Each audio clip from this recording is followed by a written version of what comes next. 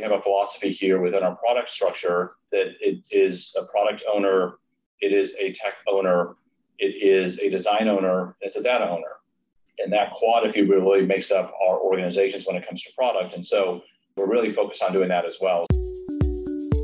Welcome to the Disruptive Innovators Champions of Digital Business podcast, where IT and digital leaders from around the world talk about their careers, their inspiration, and their vision for the future of digital business.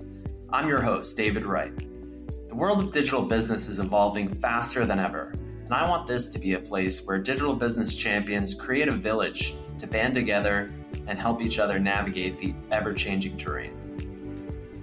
Disruptive Innovators features conversations with CIOs and digital leaders from around the world, diving into their personal backstory, career, their current role, trends they've been seeing, and their vision for the future, personally, professionally, and otherwise.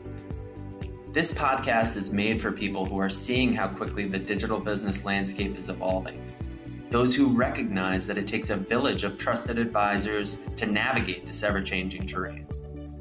People who enjoy listening to high-level discussions surrounding what it means to be a leader, real-world examples of challenges faced, and industry-specific strategies leveraged to create exceptional business outcomes.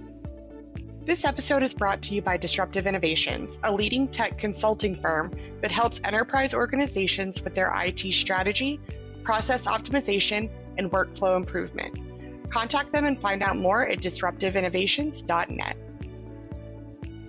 Good afternoon, everyone. David Wright here, and I'm your host of Disruptive Innovators, the Champions of Digital Business podcast. And this afternoon, I'm lucky enough to be joined by Mark Birkhead. Mark, how are you? Great, David. Thanks for having me. Great to be here. Yeah, it's my pleasure, Mark. So tell our audience about your current role and where you are now. Sure. So I'm the Chief Data Analytics Officer for Chase, as well as our wealth management business, JP Morgan Wealth Management. And there's three parts to our organization. We obviously have our data teams and our Office of the Chief Data Officer. And so that basically really focuses on the governance of our data, ensuring that we're meeting the commitments to our customers around privacy and so forth. We also have our product teams that really focus on ensuring we have the best platforms for our analytics teams to use. And so they really focus on things like our lakes, like our pipelines, our migration into the public cloud. And then we have our analytics teams, and that's the biggest part of our organization. And those teams have a pretty broad analytic mandate. We have some teams that are focused on geospatial analytics, and they ensure that we're using the best information we possibly can have to place our 5,000 branches and our ATMs and make sure that branch network is really optimized where our customers really need them. We have teams focused on marketing and ensuring that our targeting and our models and communication to our customers is as robust as it can possibly be. And that covers all of our channels, including our paid media and our media spots that we go with.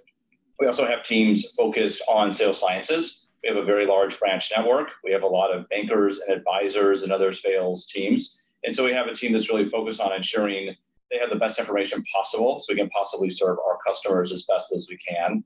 And then lastly, we have teams that are focused on modeling and real-time analytics and really focused on how we keep pace with our customers, keep momentum going in our communication streams with customers. And so that's kind of our organization overall from a Chase perspective. I'm also the executive sponsor for all of our machine learning and data science internship programs or rotational programs globally. And I have a lot of focus on people and culture firm-wide. I love that. I'm excited to get a little deeper into your vision for the organization and some of those different groups. But we'd like to start out the episode with one piece of actionable advice that you'll look to give our listeners today.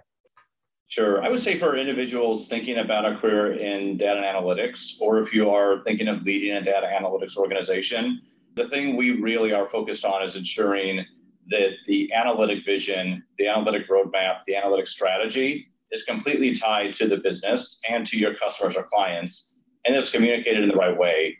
And that communication sometimes falls down a bit. And so ensuring that alignment is really important, and ensuring that the business leaders can actually cite that roadmap and that plan is really important. I love that. Yeah, we're actually in the process of building out a data strategy module ourselves, and it's all about that. So often we'll find that organizations kind of just start these data initiatives, but without really understanding the business vision that's driving it or the challenges that they're looking to solve for, and connecting those two is crucial. So yeah, without that vision and without that direction, you have a lot of analytic teams that just kind of go their own way, and they sometimes transact and then actually not using the full power of the data and able to kind of make the big impact that is possible. yeah, I'm sure we're going to be able to learn a lot from an organization as mature as yours. So I'll be looking forward to learning more. But before we get into that, I want to get into a little bit about your personal backstory. So where did you start out and how did you get to where you are now? Yeah, so I actually started my career, like so many others, with an internship. And so in grad school, I interned at GE Capital. And at the time, there really wasn't data scientists and data analytics, but there were analytic functions that were embedded in things like risk and so forth. And so I did an internship one summer, fell in love with it, taught myself how to code, and then went back there. And so I began my career actually in risk management, doing modeling and so forth, leading risk management teams, and then moved over to decision sciences about 10 years ago. And so ever since then, I've been focused more on the growth side of the business, really connecting analytics and data to our customers and the business needs. Very cool. I want to touch on some more philosophical things before we kind of get into the technology piece. What's one of the most important things that you've learned over the course of your life, and what was life like before learning it and after learning it? Yes, I think a lot of lessons that one kind of comes to be, but the thing that I'm thinking about more recently and now particularly in this particular role is just the real need to have a really solid mirror and a really solid set of truth tellers surrounding you as you kind of go through your career, especially as you become more senior in career. That becomes more difficult. I would say this organization is pretty large. It spans multiple geographies. We have all types of seniority levels here, but it actually doesn't matter where you are or how senior you are. The biggest driller we tend to find is individuals where the perception of themselves or their skills varies greatly from the reality. And so I think making sure you have that good mirror, those set of colleagues or peers or friends that will tell you the way it is and reduce the variance between perception and reality is really, really important. And so we do stress that a lot here. Great advice, sage advice. Obviously, I've learned the most from my failures, either projects, careers I've had in my past. What's one of the biggest failures that you've had, or maybe not the biggest, but a failure that you learned a lot from over the course of your career?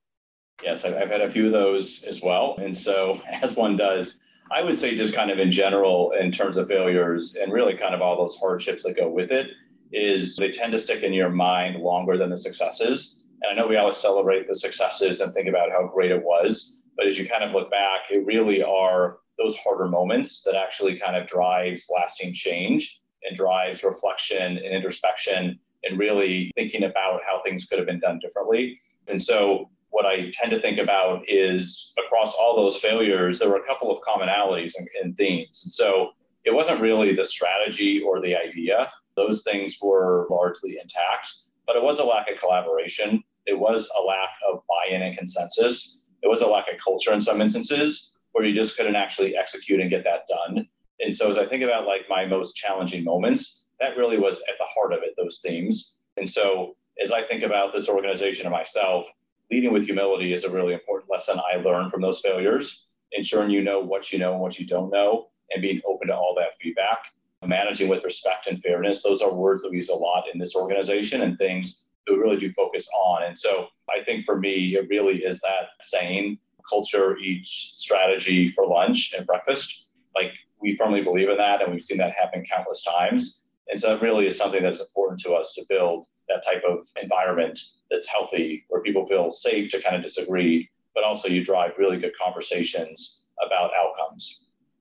Love that. I want to dive into your vision for your organization. Before we dive into that, quick curveball, favorite book or blog that you're into right now? This is like the worst question for me. So I don't know if there's a favorite. I would say that I kind of jump around books a lot. I would say just in general, I tend to kind of read books to disconnect. And so sometimes it's history, sometimes it's fiction, sometimes it's historical fiction, but it's always kind of geared towards that. And so I don't know that I can tell you a favorite, but I can tell you like those are the genres that generally I use, and I tend to use that to kind of disconnect a bit. I like that. All right. So then let's get into it. So you're chief data and analytics officer of an organization like Chase. I mean, it's super cool. What's your vision for the organization? Yeah, so our vision begins with the customers, and that really is the coolest thing about our job is we have so much information and data about our customers. And so it begins with them, and then it continues with the vision of Chase. And so at the end of the day, the analytic vision, the data vision, the product vision is all tied to those two things. Where is the customer going, and how does that get translated into the overall strategy for the business? And so for us, we want to be the bank for all. We want to be the bank that helps people make the most of their money so they can make the most of their lives. We want to be the bank that serves our communities well across our 48-state footprint. And we want to be the bank that eradicates banking deserts and brings more fairness. And so given all of those missions, our real focus is to, A, protect our customers' privacy and their data, because it always begins with that respect of our customers. But then we responsibly use the data we have with machine learning, AI, with analytics, with modeling to actually improve those outcomes. And sometimes those outcomes come in the sense of nudges on our apps or Snapshot, which is a feature we have. It also comes in terms of how we interact with our business partners and everything else, and how we really build solutions for our employees to use. And so across all those stripes really touches data and analytics. And what I would say is the nice thing about this particular firm is data analytics is not an afterthought. We are at the table really working to kind of craft those strategies. And so at the end of the day, if we can get more personal with our customers and make sure that the conversations we're having really are relevant to them and they get communicated in a way that is transparent to them and clear and easy to understand, that's a big focus of ours analytically. And if we can actually make our employees smarter and help them make better use of their time so they can actually help more customers with their vision, then that's even better. And so that's kind of the way we think about the vision for the organization. It is absolutely tied to the firm's vision. Very cool. What are some of the initiatives that you're most excited about? Yeah, so there's a couple of things we're really focused on. And so one is really keeping pace with our customers. And so that requires us to retool so many of our platforms that have been working on a more delayed basis and move into streaming platforms and so forth. And that is where our destination at the public cloud comes into focus. That's where our use of AI comes into focus. All of that enablement of real-time conversations and everything else really comes into play. And so that's kind of one thing that we're absolutely focused on. Second, we want to make our leaders smarter and the employees that help our clients and customers smarter. And so Sandy Pentland at MIT talks about this concept of extended intelligence. And the comment is, you don't need smarter computers, you need smarter people using computers, right? And so we're really focused on using AI in a way that really helps our leaders make better decisions, helps our bankers make better decisions, and helps our call center reps handle our customers better. And that often involves NLP and real life transcriptions to actually kind of present information in a way that's faster, more efficient for our reps and so forth. And so that's another focus of ours. And then we have some just really big ideas that we're really moving forward on. And so at any given moment, we might 5 or 6 big ideas that we think are transformational. We'll spend a couple of years incubating them, thinking about them. Sometimes they work, sometimes they don't. Sometimes you get a patent application out of it, sometimes it doesn't work out, but that's all good. It's all part of the learning process. And so really executing against those really big transformative ideas is also part of our agenda. So those are 3 areas that we're really focused on right now. Very cool. I mean, it's great that you guys create that culture of innovation. I'm always encouraging organizations that they need to create that incubator to try new ideas, to fail fast. And you're one of the first chief data and analytics officers we've had on the Disruptive Innovators podcast. And I think it begs the question, what is it like to work in data and analytics for a bank like Chase? Yeah, I think there's a couple of reasons why I love this place and love this space. And so, one, it is the golden era of data and analytics. And so if you kind of go back to the start of my career, the chief data analytics officer job didn't really exist. It was in certain forms in certain places, but it was really Cap One that kind of codified the CDO role. And so that's been kind of an evolution. But now we have this incredible set of data assets. we have this incredible awareness of what that can do and the good it can do, quite frankly. And now we finally have the compute in a place with all the analytic techniques. And so everything has come together. And so you have this amazing moment. And, David, as we talk about these big ideas, we always talk about like, this is the moment to do big things. And why would we not give it a shot, even if it doesn't work? At least we've tried and learned something. And so it's a really cool moment to kind of be doing this job at this moment. Also at this firm and in financial services in general, we believe we have kind of a bigger mission to help people, and finances are really private and they're personal. And if you were to go to our branches and hear the conversations of our customers and clients, they have real needs. And whenever interest rates go up or down, or unemployment goes up or down, that has an impact on the households we serve, all 66 million of them. And so, being able to use our tools and our capabilities to help customers manage their lives better, manage their finances better, is really an important thing that we believe in. And so when you put kind of that mission together with the capabilities that now exist, it's a pretty amazing moment to be in this space. Yeah, I would say. I mean, when we realigned our mission 12 months ago, we had a heavy emphasis on healthcare and financial services for that reason, because like you're saying, you're able to impact the lives of the communities that you serve in a very real way. Yeah, and David, one of the reasons I was excited to do this was because of your focus on healthcare. I think that the intersection between our space and that space is really incredible. And the types of data, the techniques, the outcomes that you're measuring, one is health, one is financial, but I love that mix. I think it's really important. Yeah, 100%.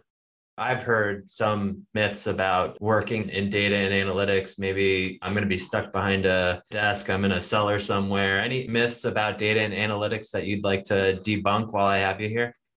Sure. I think there's this view that we literally just sit and code and look up every so often and walk around and then get back and code. And, that isn't the job so much. And so I think a couple of myths out there. One is that, quite frankly, you have to be a rocket scientist or a PhD in mathematics or analytics to actually work in the space. And there are a ton of jobs that we have within Chase, and I would say most large organizations. And so, yes, we do have our data scientists, and they're very hardcore, but those data scientists actually come from multiple disciplines. And so we have people that are mathematically inclined, we have physicists, we have engineers. They come from all different types of places. And so that's kind of like one job family.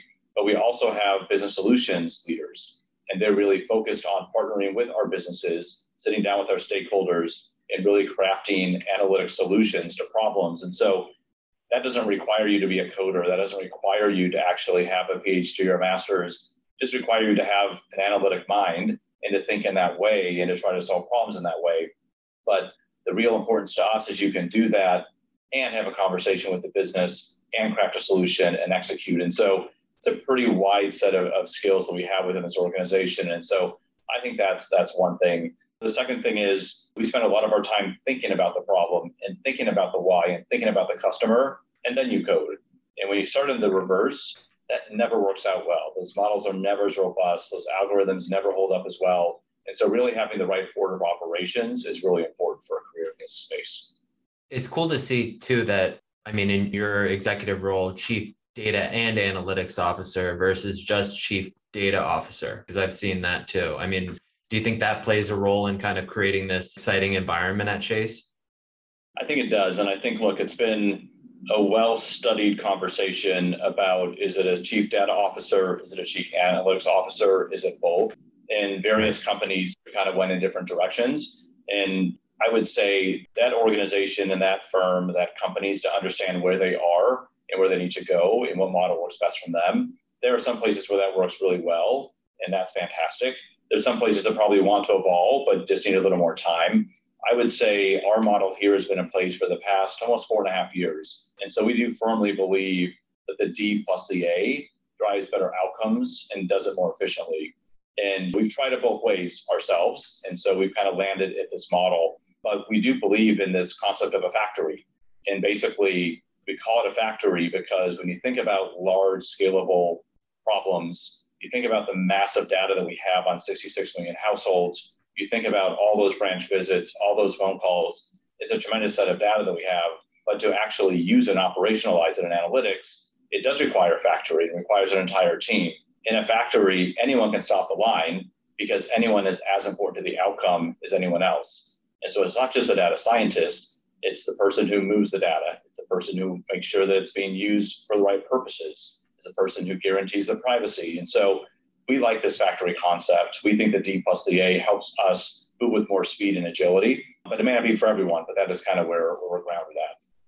Very cool. And like you said, it opens up opportunities for more than just your classic data scientist. I like that. So what are some of the biggest challenges facing you and your team now? We're post-COVID. What are some of the biggest challenges facing your organization?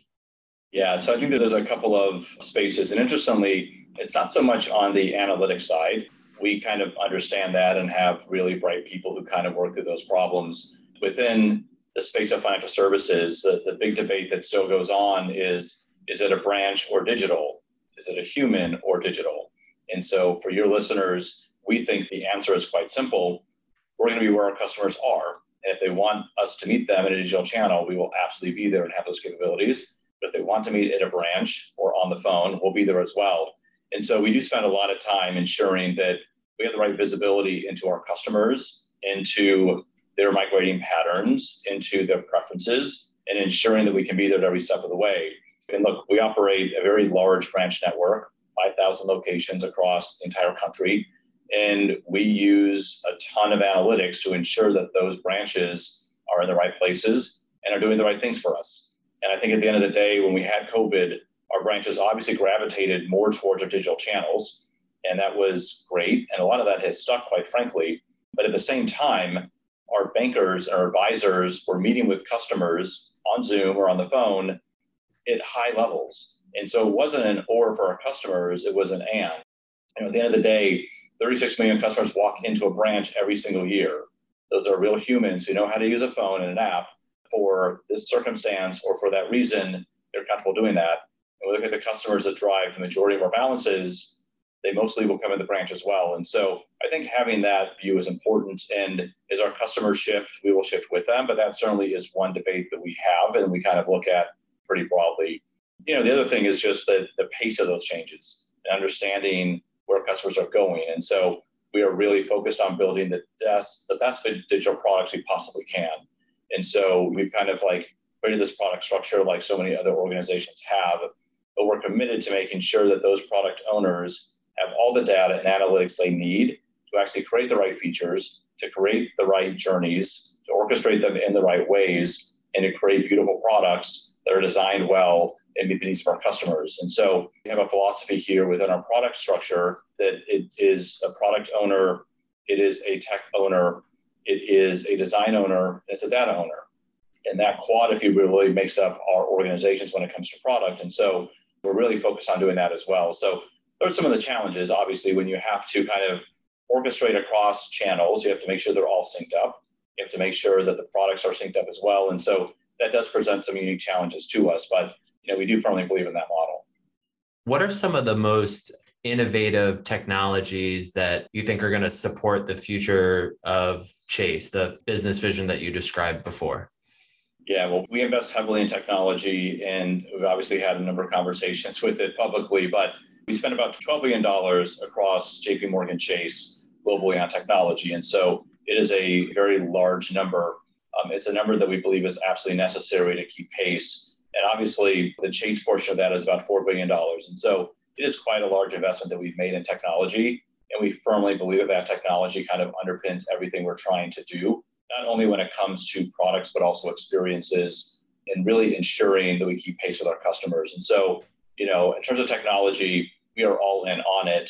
In terms of data analytics, we're really focused on two main things from that perspective. One is valorizing our data. And so we understand that to kind of compete in the future and to move at scale, it does require the data to be modernized, meaning you have clear understanding of what it is and where it is. It's moving through modern pipelines at speed. It streams appropriately when it needs to stream. You have all the events, you have all the marketplaces, the vocabularies, and so forth. And so that is a major effort for us to modernize our data so that it can move with us where we need it to move. And then secondly is the public cloud. And so that is a destination for us. And we have a multi-cloud strategy. And so we are moving all of our on-prem environments up there analytically. And so that's another piece of work that we believe will power us in the future. Very cool. to some of our final questions here. Kind of another philosophical question. Where do you see the banking industry going in the future? Or where do you think will be some of the biggest changes as time passes? Yeah, if I knew the answer to that, I would be really well positioned. I would say, a couple of things. One, obviously there has been a ton of interest from big tech in our space, as well as retailers in this space, as well as fintech players in the space. And we think that's very healthy for consumers. And so we understand that. What we want to make sure we do is actually stress to consumers the features we have created and the way we stack up. And so at the end of the day, certain competitors have really zeroed in on certain populations and everything else. That has helped us sharpen what we have to do and produce, what our customers want, what they need, what their expectations are. And so we keep a pretty wide lens when it comes to the future and who's going to be in it and what they're expecting, and really keeping close to the customers. And so I think the debate about branches versus digital and so forth, that will continue. Right. I think it's going to be a world that looks perhaps marginally different than what it does today in terms of the percentages, but I still think that customers at the moment want a branch presence and want a person to talk to, particularly when it comes to very personal financial needs. And so I think we'll continue to support that. But that's kind of, one thing, and then secondarily, it really is all about staying close to the customer, personalizing at scale. I know those terms get thrown around frequently. We have a vision of what that looks like for our customers. We're moving towards it analytically. We mobilize the business around those. And so that is a big focus for us. But I think if you can't actually personalize, you're not going to have much of a future, quite frankly. You just become a commodity. And so I think those things are really important going forward. I say it all the time, hyper-personalized and radically convenient. And it's Exactly. tricky when you need to remain PCI and or HIPAA compliant, but Exactly. It's great to see that Chase is truly leading the charge. It's really impressive to watch. So Mark, I really appreciate having you on. We'd like to close with a question. If you could go back 5 or 10 years in time, what advice would you give your younger self? So there'd probably be a few things. One, I spent the first 27 years of my life kind of in the closet. And so I'd probably go back and tell myself to just stop and take a breath and everything will be okay, and just relax a bit. And so that's probably thing one. I think that's pretty common. I also grew up in Arizona, far, far away from New York City and all the businesses and companies that populate it. And so I might tell myself also to kind of think bigger and dream bigger earlier, as opposed to kind of like later in life. And so those are probably the two things I tell myself. Well, Hal, it's amazing to see that your journey led you to the position that you're in now. Really impressive. And Mark, I really appreciate having you on this afternoon. Absolutely. Thanks, David. Great to be here. Yeah. Thanks everybody for listening, and we'll tune in next week.